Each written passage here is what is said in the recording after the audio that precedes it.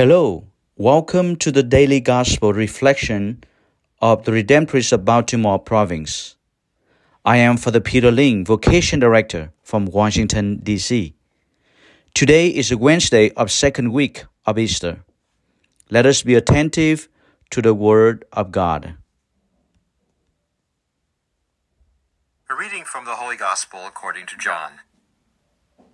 God so loved the world that he gave his only begotten Son, so that everyone who believes in him might not perish, but might have eternal life.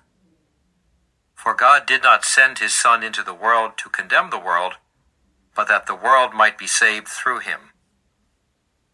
Whoever believes in him will not be condemned, but whoever does not believe has already been condemned, because he has not believed in the name of the only begotten Son of God. The Gospel of the Lord. Pray to you, Lord Jesus Christ. Dear brothers and sisters in Christ, it is not hard to see why John 3:16 is one of the most famous, most often memorized, most cherished verses in the Bible. Packed into this verse were the greatest realities that exist. God so loved the world that he gave his only begotten Son. God so loved the world. What a beautiful truth and reality. These are the greatest things that can be. What could be more important? What could be more urgent for you, for me, and for the whole world than these greatest things? However, looking at the reality of our daily life today, looking at what is going on in our modern world, it seems that we, the people, are forgetting this reality, this beautiful truth. In other words, it is not easy for people to see God's love in their daily life today. A couple of weeks ago, a young medical doctor who is a parishioner challenged me when asking, "Where is God? Why so many died and suffered in Ukraine and throughout the world by hatred and pandemic? Where is the God of love?" What should I say to this young man, dear brothers and sisters? God so loved the world. Yes, God so loved the world, and his love goes with an action. He gave his only begotten Son. So this giving, there are two things need to be said.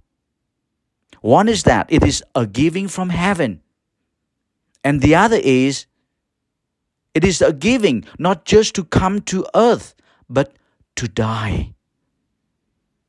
God so loved the world not because the world is perfect, but God so loved the world with all of its perfect imperfection. God so loved the world not because the world loved him. God so loved the world even when the world are in darkness and against him. God so loved the world and give all of him to the world.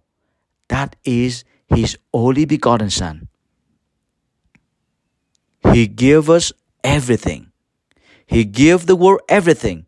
Only one thing that God needs from us is believing in the name of his Son. Trust in his love and mercy. Dear brothers and sisters, we are living in a challenging world. A world preferred darkness to light, evil to righteousness. We are called to be a witness for the love of God to the world. We are called to love tenderly. We are called to serve one another, to walk humbly with God. May God open our hearts to see his love for us personally. Then we can show our mercy to all those in fear. We are called to be hope for the hopeless, so all hatred and blindness will be no more. God so loved the world that he called us, each one of us, personally, to be his love for the world. So, be love for your world, your family, your workplace, your community. Then people can see God's love. Jesus said, whatever you do for the least of my brothers and sisters, you do unto me. God bless you.